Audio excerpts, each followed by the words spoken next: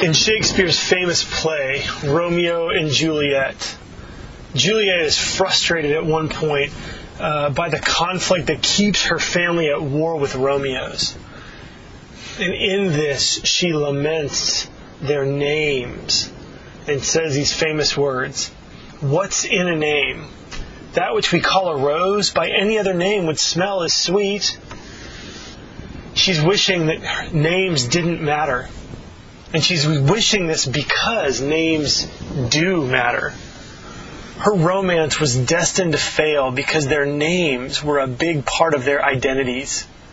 Try as they might, they couldn't free themselves from their names. So what's in a name? Even in the Bible, names are important. Names often show the substance of something.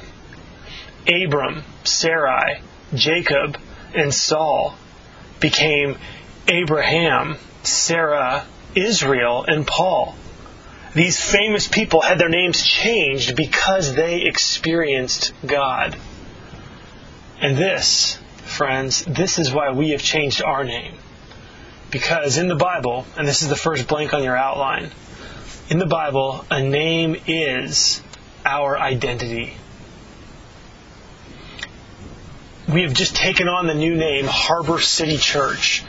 And each of the three words in our name is significant. And each work together to reveal our identity. Together, these three words tell the story of who we are as a church, who we want to be as a church, and how we want to be a blessing to San Diego. So we're going to look at these words one at a time. First, Harbor. Yes, this is the name that we have from Harbor Presbyterian Church. It has a great reputation and legacy. Harbor connects us to the best of who we've been in the past from our beginning. But apart from our legacy, Harbor is an awesome name for a church. Right? This is the blank on your outline. A harbor is a place of refuge from storms and renewal for mission. If you just look it up in the dictionary, a harbor is a body of water where ships can seek refuge from stormy weather. It's a place where ships' cargo is unloaded to bless the city. And then the ship is renewed by repair and reloading, and it's sent back out on further missions. Now, when you think about a harbor that way, when you think about how that pictures amazing things in life, I mean, don't you want churches to be a harbor for the city? I mean, wouldn't it be amazing if churches were refuges and sources of personal renewal? Don't you want our church to be a harbor for San Diego?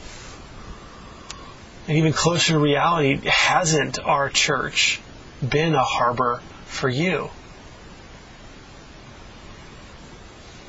Think about this for a second.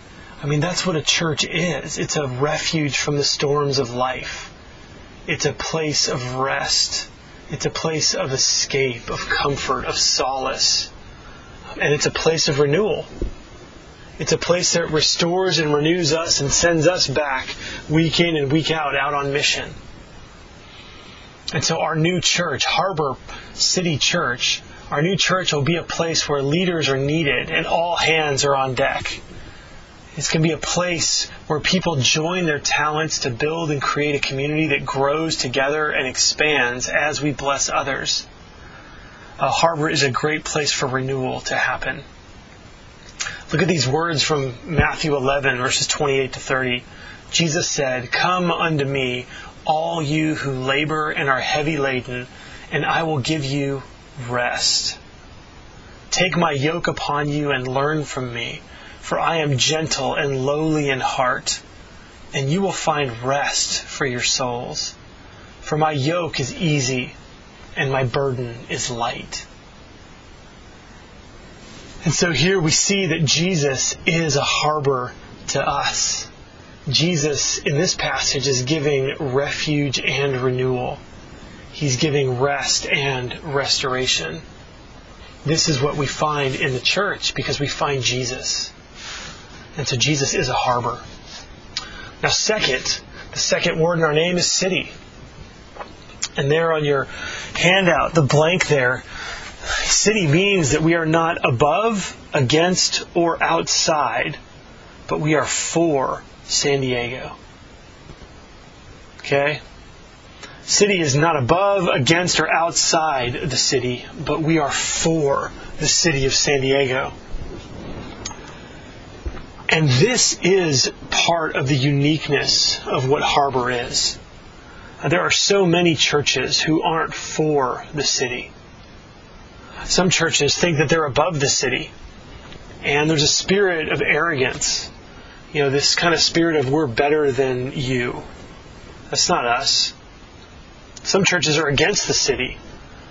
They're always and only critical of the city and the culture. They're always and only condemning of the city. That's not us. Some churches are really outside the city. They build a holy huddle and erect walls of protection, and they never ever get involved in the life of the city. That's not us.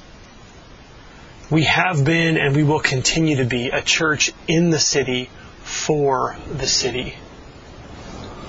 And in this, the words of the prophet Jeremiah will be our guiding light.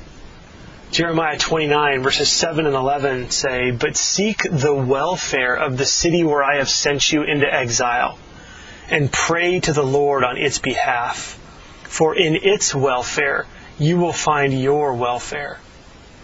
For I know the plans I have for you, declares the Lord, plans for welfare and not for evil, to give you a future and a hope." We are for the city, and we will live to renew the city through the love and the power that God has for the world. So we are Harbor, city, and finally, church. Church, and the blanks there on your outline, that to be the church means that we are disciples of Jesus, God's family. We are disciples of Jesus, God's family. We are a church. We're not just a club, but we are a family of people who love Jesus and follow Him together as brothers and sisters. So again, we're not a club, we're not a political party, we're not an activist group. First and foremost, we are the family of God following Jesus together. We share His mission to bring renewal to us and to our city. The church is a unique organization because it exists for the benefit of its non-members. The church is a banner of Jesus' renewal. The church, our lives as members of the church, we are a display of Jesus' power and His glory. It's the church about which Jesus says, I will build my church. Ephesians 5:25-27 gives us a glorious picture of how God feels about the church. In an exhortation to husbands to love their wives, it says this, "Husbands, love your wives as Christ loved the church and gave Himself up for her, that He might sanctify her, having cleansed her by the washing of water with the word, so that He might present the church to Himself in splendor, without spot or wrinkle or any such thing, that she might be holy and without blemish." For us to declare ourselves to be a church, becoming a new church, this is us gathering together. And as we gather together, we are telling God, we are telling each other, and we're telling our presbytery that we want to be a church. The church is the family of God. We are brothers and sisters. The church is disciples of Christ, followers of Jesus. We are banding together and saying, we want to be this here in San Diego. We want to be a harbor for people who can find refuge and solace, who can find freedom, shelter, renewal, and strength for their lives so that they would bring renewal to the city. The church is God's special people. And they're special not so that they would be separate, but so that they would bring the love and the grace of God into the city so that the city might be renewed. And it's as we revolve ourselves around the gospel story of Jesus as a harbor. As we revolve ourselves around that story, we become city positive. our lives begin to live in the same way that Jesus lived. As He gave His life for the world, we give our lives for the city. And we do this not by ourselves, but together as a community and as a family. We become people who are on mission with Jesus to make disciples and to show by our lives how much God loves the world. Let's pray together.